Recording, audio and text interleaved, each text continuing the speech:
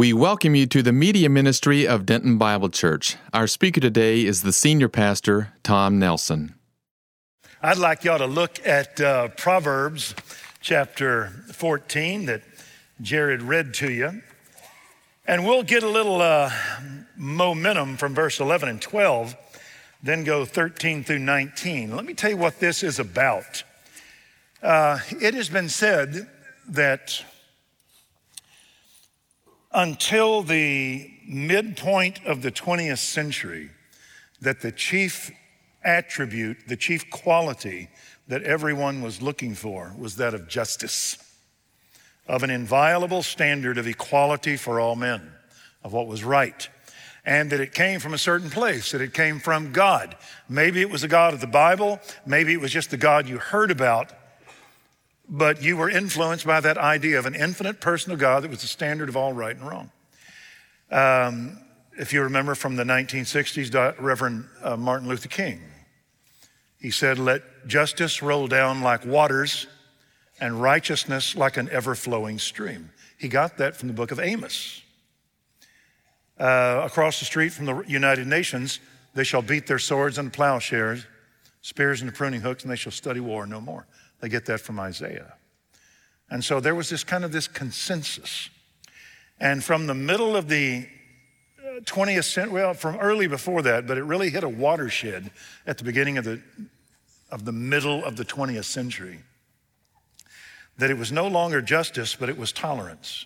And when I say tolerance, that's a biblical virtue, to coexist with people that differ with you, but to hold to what you believe, but to be kind to those around you. If possible, so as far as it depends on you, be at peace with all men. So that's good. But the tolerance of the 20th century was because of the belief that there is no final truth. That truth is not something that is out there. That truth is just a word that is in here. You invent what is true. That your soul is like a cookie cutter upon nature, and it's not looking for something, it determines something. And I say, my truth is this. Your truth can be that. No one's right, no one's wrong, because there is no final truth, because there is no ultimate God. And so that began to be the mantra. And as a result, today, you're not seen as wise by knowing what is true. You're seen as bigoted in knowing what the truth is. How dare you? A woman named Elizabeth Elliot wrote a book once to her nephew about manhood. And she was talking about the day that we were in, that a man has to be strong, that you have to be a lighthouse. You have to hold to what is right, and that is job in your job and with your family is to guide them and to protect them, no matter what is around you. And she likened it, our present day, to being like a astronaut that's outside the atmosphere, and he loses a sense of gravity. And now you no longer have things falling at a certain rate of speed. All the rules are now gone. Yeah, I mean, it's just a bad deal. That's what I said. It's what her nephew said. Was that an exorcism or was that a cough? I just couldn't tell. And so, I got lost, yeah. So there was this idea that when you get outside the atmosphere, you can't, brush your teeth in water because the water stays put. It's all over the inside. You can't take a bath because the water is not held together.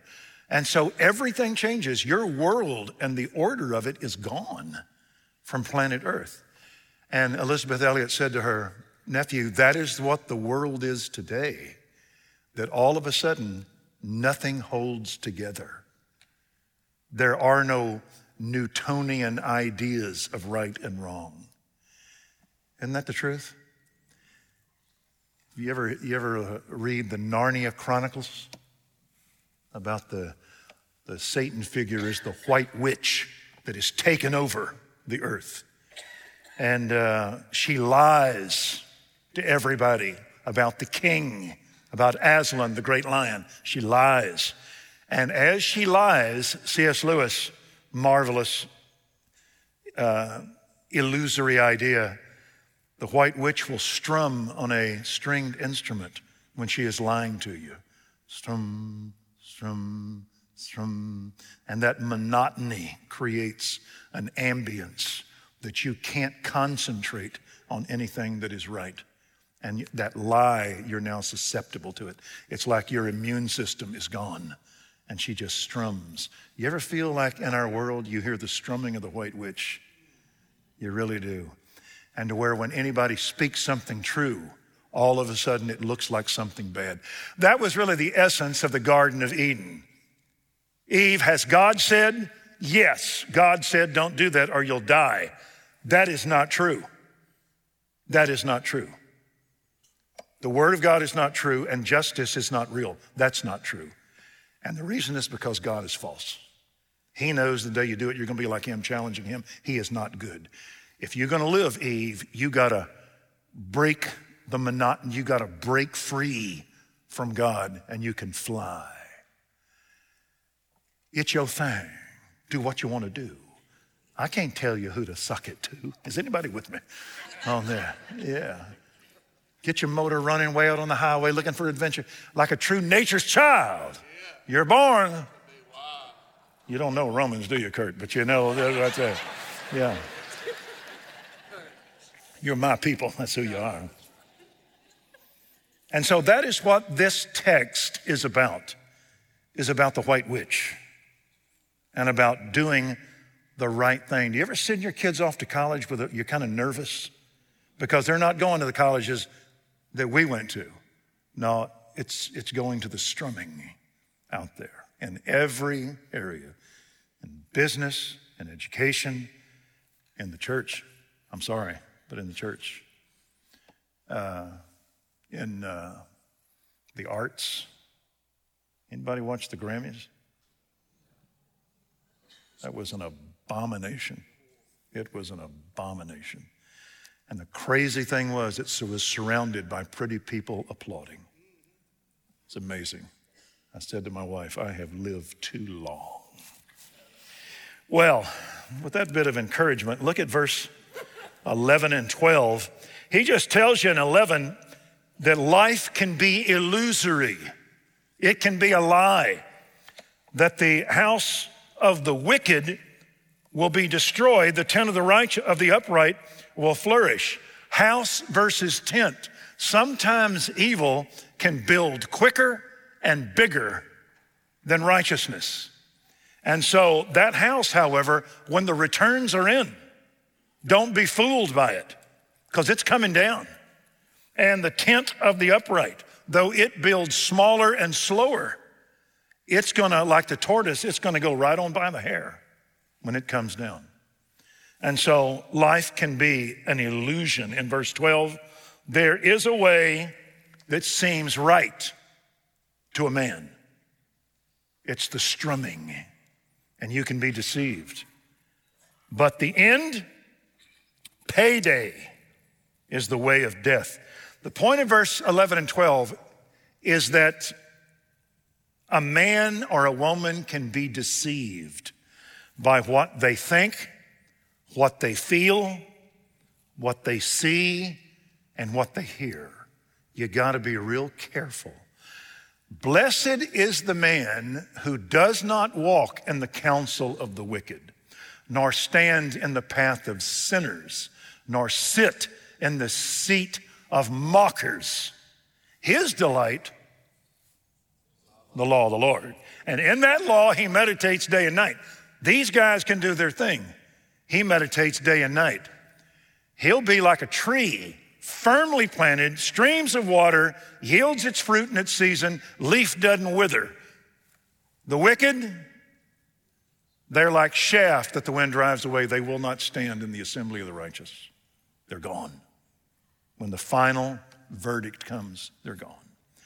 And so in verse 13, we pick up on that even in laughter, you can't trust it. The heart may be in pain. Blaise Pascal said, there is a God-shaped vacuum within the heart of every man, and man tries to fill it with all the created. It can only be filled by the Creator, made known through Jesus Christ.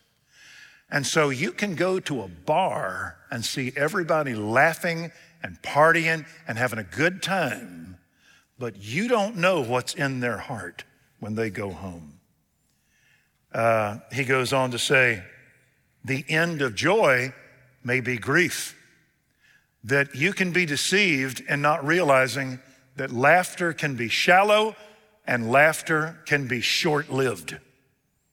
Whenever you see pictures of Marilyn Monroe, she's always smiling and laughing and dressed to the nines, beautiful, just before she killed herself. When you see Elvis, he looks the same way just before he OD'd. All right, with broken marriages behind them. I think Marilyn had 3, Elvis had 1. And so you can't go by what you see.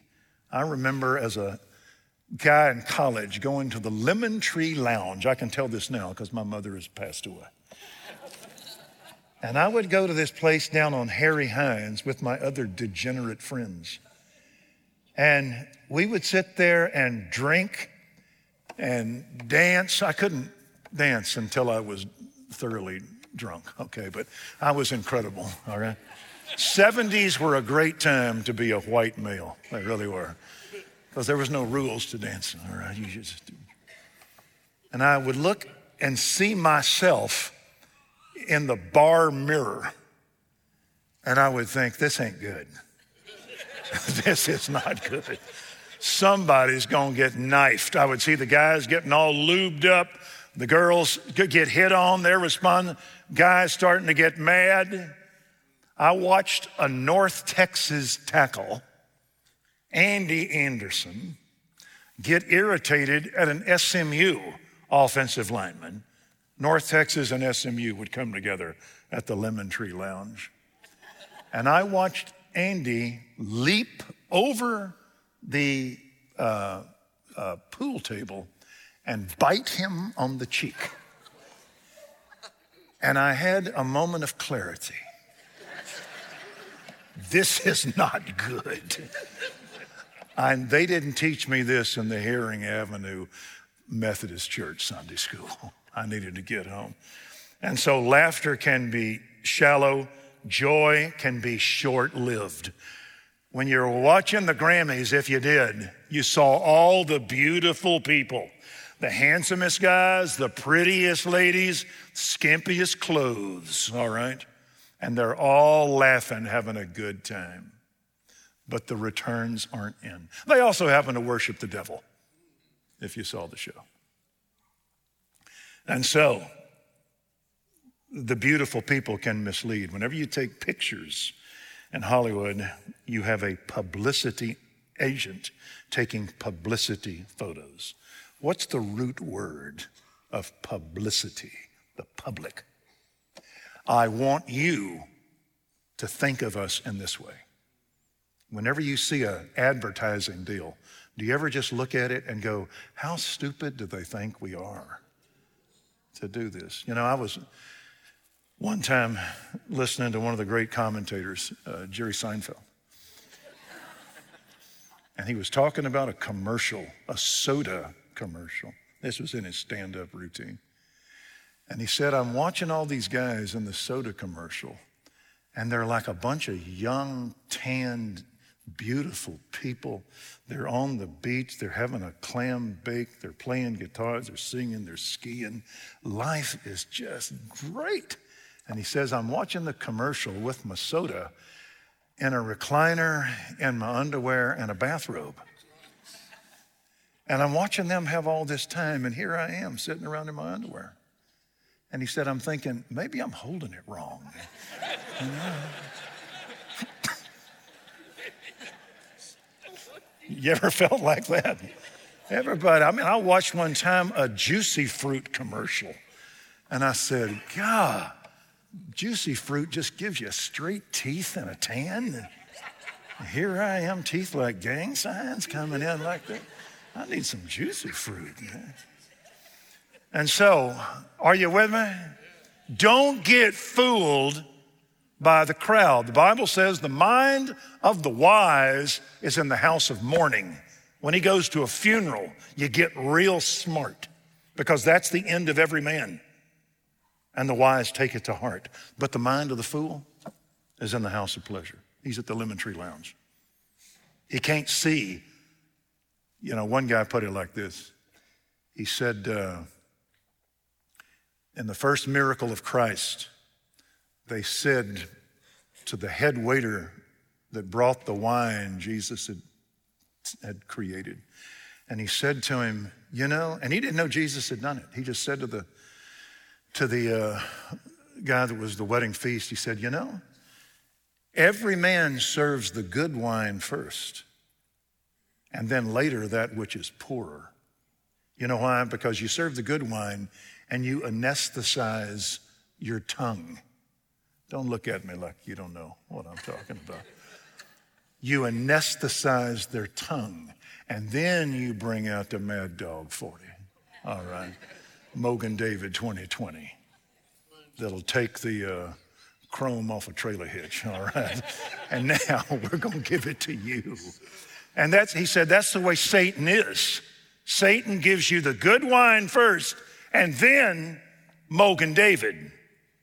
And now you're throwing up an alley. See? And he says, you've waited till the end to bring the best wine. And the commentator said, that's the way God and Satan works. Satan gives you the pleasures of sin that are but for a season. And then the wage of sin, it's payday. It's death. Rumpelstiltskin will let you turn straw into gold, but he wants something. You remember the fairy tale? I want your firstborn kid. He's mine. George Barna said, in the race for a child's heart, first one there wins. Okay. And so,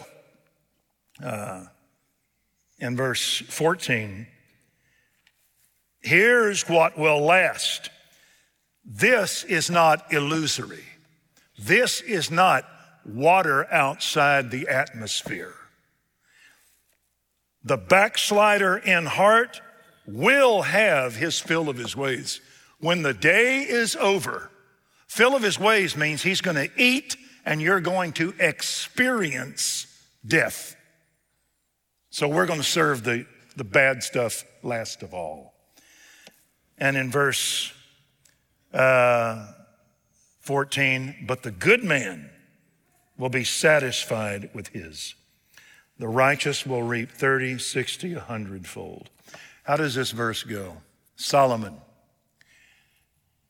do not look on the wine when it sparkles in the cup, for in the end it bites like a serpent. Amen? Yeah. The pleasures of sin, but for a season. The wage of sin is death.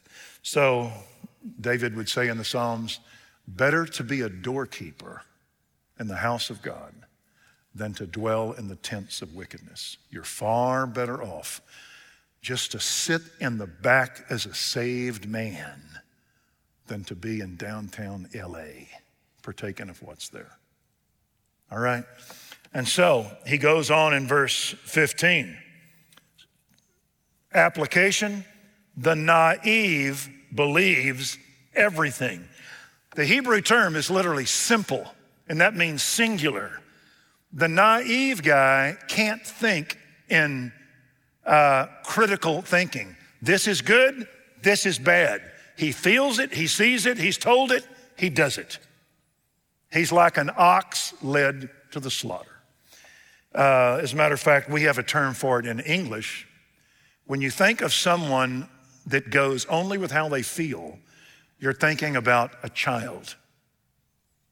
That's why to violate a child sexually is called statutory rape, because the kid couldn't discern. And so we have a word for someone that can't judge, that a child was called a knave. And the word we get out of that, naivety. Naivety is when you are childish. We're childlike in our trust in God, but we're not supposed to be childish, to where you can't discern good or bad. And as a result, he will believe anything. But in verse 15, the sensible, the guy that's got his head screwed on, the girl that's thinking with the criteria of the Bible, it says they consider their steps. Is this right? Where this goes, is this right? Broad is the way, narrow is the way. Rotten fruit, good fruit. House that stands, house that's gone. Path, life, judgment. Jesus said, go the narrow way. You know, when I was young, my mother, we had this book called, it was a fairy tale book, Grimm's Fairy Tale. Did y'all ever read those? Most frightening thing you can read. It was them German guys were nuts. They really were. Grimm's Fairy Tales. And the one that used to terrify me was Little Red Riding Hood. Are you with me? She's going to grandma's. What a sweet girl. Going to take something to her grandma, and she meets a predator. And the wolf goes to grandma's house. Does he eat grandma? He don't want that skinny old woman. He runs grandma off, naked in the woods, and takes her clothes. All right, that's a scary fairy tale right there. And then he puts on the old woman's clothes and is lying in the bed. Here comes, you ever seen a wolf in a bonnet? You know, and a duster? You know, it's a scary thing. My mother was scary enough when I would see her as a kid. A wolf like this? And he's sitting there and she comes in. What big eyes you got, better to see you with. What big ears you got, better to hear you with. What big teeth you got, better to eat you up with. And all of a sudden, this wolf is going to consume this naive little girl that goes with what she sees and what she feels until, praise God, the hunter comes in with an axe and just mutilates that wolf. It's a fantastic story. I remember. And that book illustrated it. I mean, there was blood and just, nightshirts and wolf parts hanging all over the place. Moral of the story is you're in trouble when you can't tell the difference between a predator and your grandmother. See? Did you ever watch Hansel and Gretel? It's terrifying.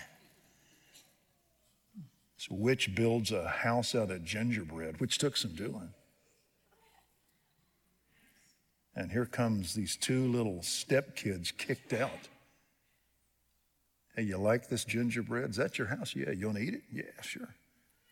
And so this kid, Hansel, gets fattened up, and this witch is going to cannibalize him, all right? And she uses Gretel to work for her and slaves her, and then ask her to look in the oven where she's going to cook poor old Hansel. And she's got the presence of mind to say, I don't know how to do it. The old woman looks in, pushes her in, burns her up alive, and they all lived happily ever after. See? Which tells you better be able to tell the difference between a cannibal and a pastry chef. Okay. Are you with me, Steve? That's basic child rearing. Okay. I'm glad you made it here this morning to learn this stuff. And so in verse 16, the wise man literally fears and turns away from evil. Before he does it, he says, is this the will of God? Because if it isn't, I'm about to get out of the atmosphere and the rules don't hold and I'm in trouble. So is this of God? You remember, who was it? Joseph. Lie with me. How can I do this great evil and sin against God? Your husband's given me everything. He entrusts me with everything but you. How can I do this and sin against God? I'm sure that Potiphar's wife says, I don't believe in God. He said, I don't care. I do. And no, I'm not going to do that. That's essentially a high school sophomore. He was 17 years old. Not bad, Kurt? Not bad. It's a high school sophomore. And he said, that's not right. And that's what we want. One prudent in speech that fears God, turning away from evil. That's how they described another 17-year-old named David. Okay? Well, the wise man, he walks scared and he turns away. The fool, he could not care less. He is too smart to be controlled by everybody else. This is the 60s, long before the 60s. You know, I remember Norm Geisler. Steve, you remember him? Great, great apologist. And I had him in seminary, at Dallas Seminary. And Norm Geisler said to us, he said, when you're reading philosophy, you better be careful. He said, rationalistic, empirical philosophy gets confusing, and it's like trying to look at a pane of glass right on top of you. You'll go cross-eyed. No one likes to read philosophy. You read what people say about philosophy. Until, he said, you get to existentialism. And he said this to us in 1977. He says, this dominates our day. Existentialism is where you determine your existence. You're not looking for truth. You are truth. You're not looking for God. You are God. And you now, if you like it, you declare that that's true for you. And now you have no governance except yourself. And Geisler said to us, when you read philosophy, you're going to get bored with the guys from Descartes to Kant. You'll get bored. But he said, when you read existentialism, he said, it is the essence of the serpent. And that's ultimately where philosophy will lead you to where there is truth, but it's made by me. And I judge truth. Truth does not judge me.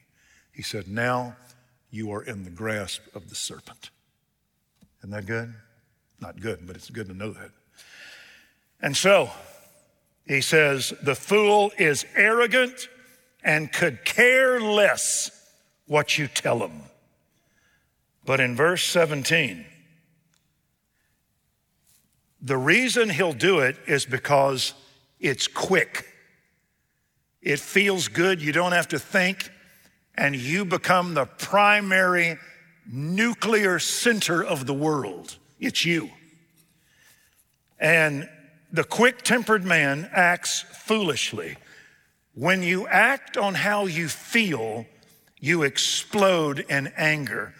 As a matter of fact, you know where the word anger comes from? A-G-R-O-S, agros, means wild. To bring the wild under control is called agriculture, when you subdue the wild. We get the word anger, and it means uninhibited. When you get crossed, you explode. Y'all have anybody in your house that you grew up with that you're always walking on eggshells? Because they're like blasting caps, and as soon as you cross it, they explode. When you do it, it feels good when you explode.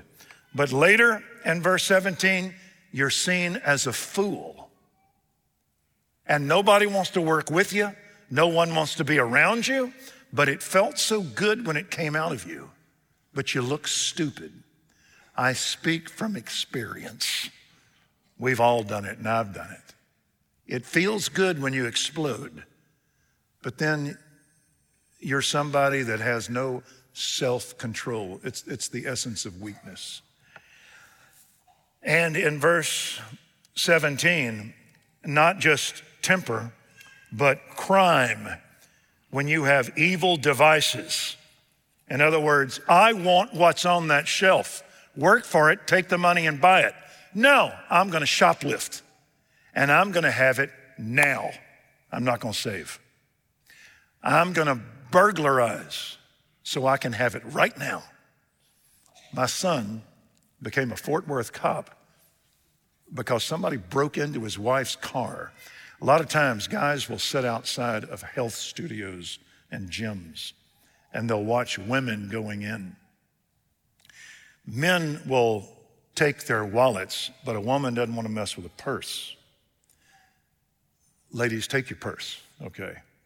Well, sometimes about 1 out of 10 women won't. They'll leave the purse, and the guy's watching. And as soon as you're in, it's called smash and grab. It doesn't take a lot of talent. You smash, you grab it, you run, and make sure that you got long sleeves where the camera can't pick up your tattoo. Write that down, Kurt. All right? Because they'll identify you. All right? And so, that's an evil device that I will sell drugs. I don't have to work now. I'll just sell drugs. I will pimp.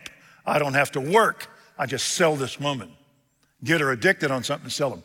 Well, when you do that in verse 17, what's the last word in verse 17? Hated. Everybody hates you. The quick-tempered man is a fool. And so it comes back on you, this stuff. That's why when you go to hire somebody, you send out what is called a character reference. I need somebody to tell me that the morals are in place and I can turn my back on this guy. And I don't care if you're an atheist, you want a character reference that I can trust this guy. Well, in verse 18, this is the final chapter. The knave, incidentally, the word naive in Greek, did I tell you this? It's the word akakos. Did I say that? Did I say that, Steve? Are you sitting in this service, Kurt? Okay. Akakos, kakos means evil. Akakos means no evil. He has no sense of discernment. And so to that guy, he is going to inherit, this is payday, you're going to be a failure. You're going to be a loser. You're going to be seen as an idiot. But in verse 18, the sensible, they are crowned. Everybody adores that person because of their knowledge. George Bailey, everybody shows up and sings his praises, and crowds in there and applauds his life and do everything they can do to help this guy out. Because George had a sense of right. He would say no to himself, yes to others. Potter, he ain't invited. As a matter of fact, who wrote that? Frank Capra. When he did It's a Wonderful Life, he did a lot of feel-good movies. They were called Capricorn, okay? And Frank Capra said the most amount of letters he got on a movie complaining was It's a Wonderful Life. You know that? You know what they complained about? Potter didn't get his own. They wanted to see Potter thrown out of the third story, him in his wheelchair, and hit the ground, and people beat him to death, you know? Because Potter doesn't get his, and you want to see him get his. So it's like George said to Potter, you're this insignificant little spider that spins its web, but everybody gathers for George. And so that's how it ends. Well, he goes on in verse 19, the final tally, evil will bow down before the good. So who wins? Good or evil? Good. Ultimately, is going to win. But in verse 19, the wicked are going to be at the gates of the righteous. They're going to lose. The verdict is going to come down on them. When you go to the book of Revelation, outside the holy city are, and it goes down the list of all of these evils. They're not there. They're in the lake of fire. So Jesus said, "Blessed are you who suffer for righteousness' sake, because yours is the kingdom of heaven." It's coming. "Blessed are you when men revile you on account of the Son of Man. Great is your reward, so rejoice, because so they persecuted the prophets who were before you." You stand in the long gray line of greatness. I would better be a gatekeeper in the house of God, a doorkeeper, than to dwell in the tents of wickedness. Well, the conclusion is really, you ever read Shakespeare, Midsummer Night's Dream? When the little fella says, I think it's Pan, he says, "What fools these mortals be. What fools these mortals be." It's been said that if you wanted to make a history book, that the opening preface to the book should be called, "Father, forgive them, they know not what they do." Man is the one self-destructive animal that will destroy others, will destroy himself, and go completely against everything that it innately knows he wants others to treat him. Isn't that amazing? It's a story, the Bible is, with a plot, an author, actors, villains, heroes, a pivot, and a crescendo. The ultimate love story. Do you like love stories? This is a bridegroom to his people Israel, a bridegroom to the church. That God is the one that loves her. She wanders, is destroyed. He gets her. He cleanses her from every spot and blemish. And then, "In my Father's house are many mansions. I go to prepare a place for you, and I'm going to take you home." Isn't that good?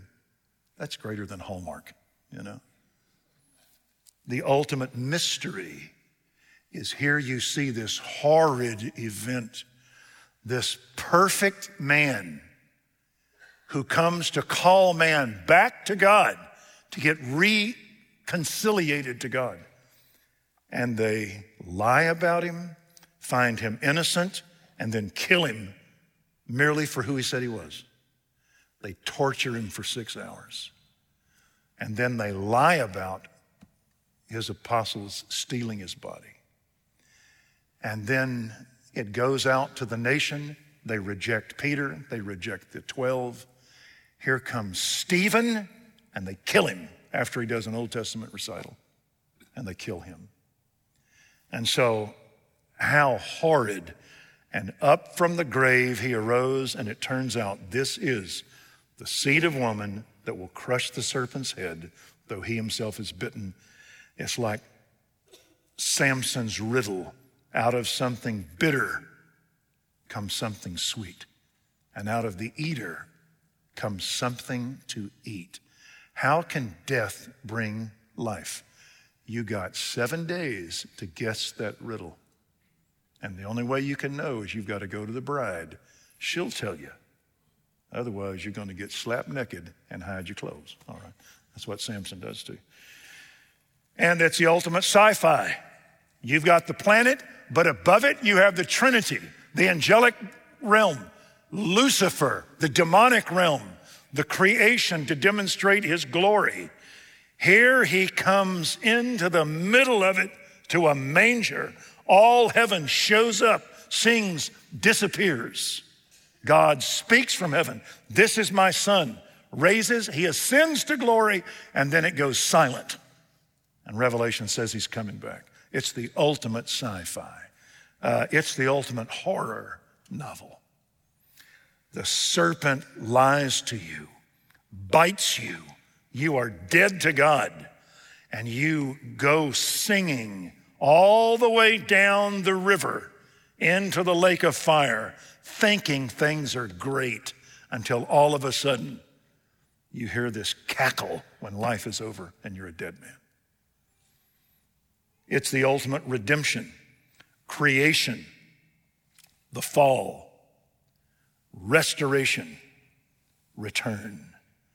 It's a redemption novel in that you have evil, and here comes a person who is going to be the ultimate hero and fix things. You ever watch Open Range? Kevin Costner, are you with me, Debbie? Kevin Costner? Would you like to watch Kevin Costner for about 2 hours? Open Range. I've watched that show 700 times because I can't go away from it.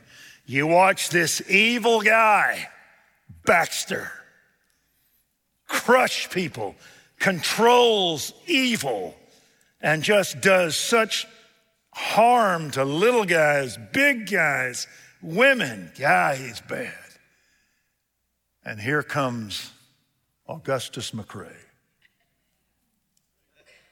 Robert, what's his name? Robert Duvall and Kevin Costner. Debbie, Kevin Costner. All right. With a beard. He looks sensational. Okay. And they're going to take on evil. Are they outnumbered? Greatly outnumbered. But nobody knows something. And you start to get tipped off as you watch it. There's something wrong with, what's his name? What's Kevin Costner's name? Postlewaite.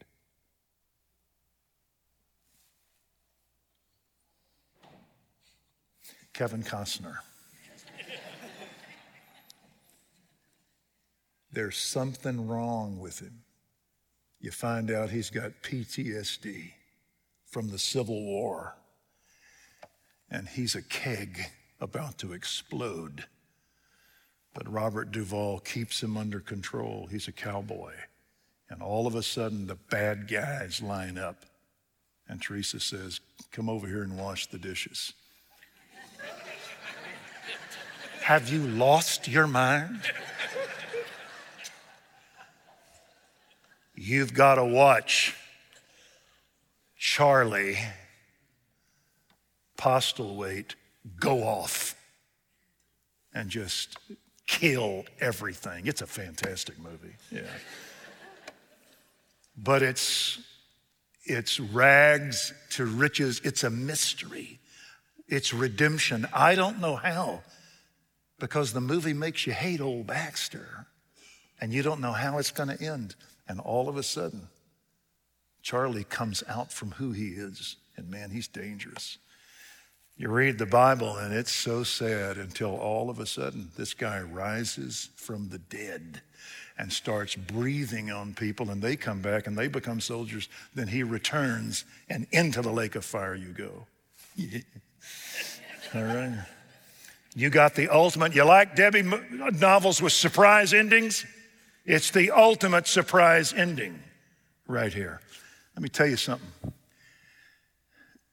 The Bible really isn't a story of history of the human race.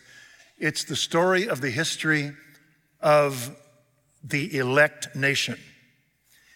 The first 2,000 years of human history are Genesis 1 through Genesis 11. And it covers it like this, because it's looking at things that are not ultimately that significant. But once you get to chapter 12, it's the calling of Abraham and Isaac and Jacob and Joseph and Judah and the Israelite nation in Exodus. They grow huge, they come out, you get the law, then you see their history. And it's interesting because Abraham is about 2000 BC. He's right midpoint between creation, Abraham, Christ. It's a watershed. Here's the way we're going to fix it. There's going to be a miracle child come from the Jew, from Judah, from Bethlehem. I mean, it's the greatest sci-fi. It's a Grimm's fairy tale. Here's the kid with the birthmark. It's him. And you watch him, and you watch the angels sing. God says, this is my beloved son. You watch him. You watch him in the temple. Everybody's around him. They can't figure him out. Beautiful words falling from his lips. And so you see Abraham, and then you see, boom, here he comes. And all of your Bible is talking about him. All of your Bible's talking about him. Revelation's waiting for him. Okay. In between, there's 2,000 from Abraham to Jesus, and then you see his death. And then you see 2,000 years so far in between. And the amazing thing is, in your Old Testament, there are demonstrations of divine power. The flood, the destruction of the Egyptians, God's deliverance of Joseph, dreams coming to them, the Israel in the wilderness fed, Amalekites destroyed. All in the Old Testament, it's a light show of God dealing with his people. Then you come to the Gospels, and it really is 4th of July. He does 35 miracles with just his word, just saying things. You can touch the hem of his garment. And then you see the book of Acts, and it continues. Peter, wow, jail falls down. Paul, wow, jail falls down. And at the end of Paul's life, the nation Israel has rejected him. And now you see Paul in a prison, alone, and he dies. And then you see all of a sudden Rome, Corinth, Galatia, Ephesus, Philippi, Thessalonica, Colossae, Gentile cities. Between the cross and the return is the silence of God.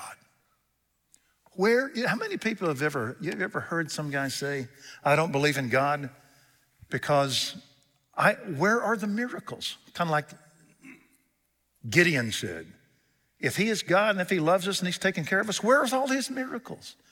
Why don't we see the Spirit blow and 4,000 people come to faith like Pentecost? Why do we not see jails fall down? Because God has given the acme of all of his miracles. What is the greatest miracle in the Bible?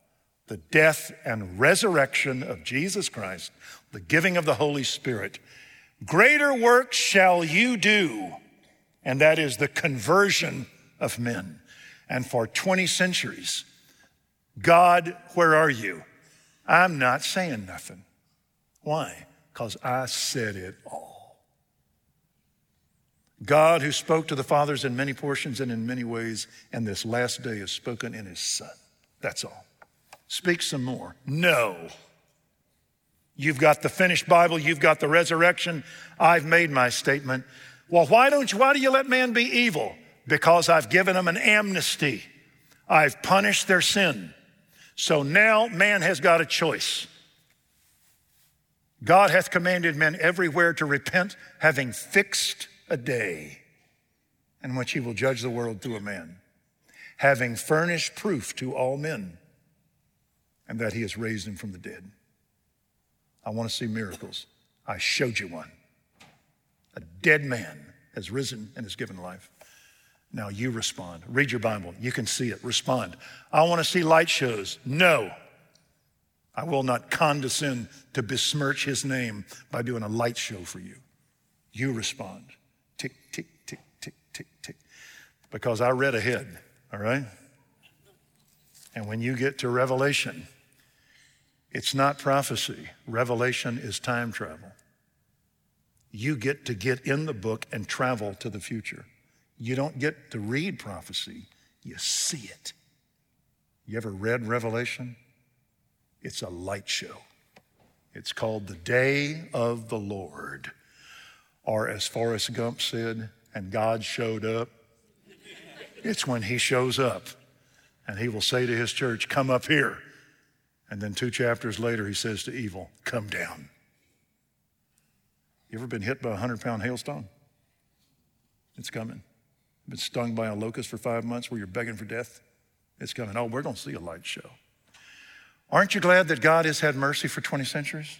Why doesn't God deal with evil? Great, we'll start with you. Oh, no, I don't mean me. I mean, the Baxters. Not me. No, he's coming. And it is the ultimate surprise ending. It's the ultimate Western where the good guys beat the bad guys. So this is the greatest novel of all time. It just happens to be true. The guy I was quoting from is his name is Sir Robert Anderson. He was a Scotland Yard detective who wrote a book that is only 84 pages. Maybe the best book I ever read. It was given to me by accident. Somebody gave me some antique books that was on it. I'd heard about him. I'd never read his stuff. He's from the 1800s. And he wrote on what's called the silence of God. From the death of Christ to the return. Why do we not see light shows? Because God has spoken. And these last days he has spoken in his Son, having furnished proof in that he has raised him from the dead. And when he made purification of sin, he sat down at the right hand of God, waiting from that time onward until he will come and put his enemies beneath his feet. So you see the silence of God. In a sense, the silence of the last 20 centuries is a bit of common revelation onto the character of God, on the sufficiency of Christ's work. And Sir Robert Anderson, you can buy his book on Amazon for $5. The greatest books you can get for the cheapest because nobody reads them. They want to read I Touched the Ark by this guy over here or something, And so he wrote and he said in the 1800s, it was reserved for Christianity to present to the world an ideal character which through all the changes of 18 centuries, that's when he wrote it, has filled the hearts of men with an impassioned love, has shown itself capable of acting on all ages, nations, temperaments, conditions, has not only been the highest pattern of virtue, but the highest incentive to the practice of virtue is the redemption of Christ, and has exerted so deep an influence that it may be truly said that the simple record of 3 short years of active life has done more to regenerate and to soften mankind than all the disputations of philosophers and the exhortations of moralists. This has indeed been the wellspring of whatever has been best and purest in the Christian life. Amid all the sins and failings of the church, amid all the priestcraft, he's talking about Catholicism, all the persecutions and fanaticism which have defaced the church, it has preserved in the character and example of its founder, Jesus Christ, an enduring principle of regeneration. He can make things new. Amen. And so, don't be naive. Don't be fooled by the strumming of the white witch. Use your head. Use your Bible. Father in heaven, we thank you that you have come to light a lamp in us, and it's not to be put under a bushel, but it's to be put on a lampstand so that all in the house may see and be blessed by the light. And so I pray, Lord, as you have saved us and enlightened us with the light of thy word is a lamp unto my feet, a light unto my path. I have seen a limit to all perfection. Thy word, O God, is infinite. God, in this day of the strumming of the witch that lulls into deafness entire cultures, I pray, God, that you might find us attentive to your word as unique people, those who have been summoned out from our surroundings, Gentiles summoned out from our Hinduism and Buddhism and Islam and philosophies, and out from our atheism and agnosticism and scientism You have summoned us out from our dualism, our Zoroastrianism, from our Baha'i. You have summoned us out from the polytheism and the naturalism and the hedonism of our world, and taken us in that narrow path to heaven in the light of Jesus Christ, your Son. And Lord, we admit that the natural man appraiseth not the things of the Spirit of God. There's stupidity to him. He can't understand them. They are spiritually understood. But the spiritual man appraises all the things of God. Yet he himself is appraised by no man. They can't understand God, and they can't understand his people. And so I pray that we would stand firm and proud in this day and labor for those things that are right until you appear and call us home. We'll ask it in Jesus' name. Amen.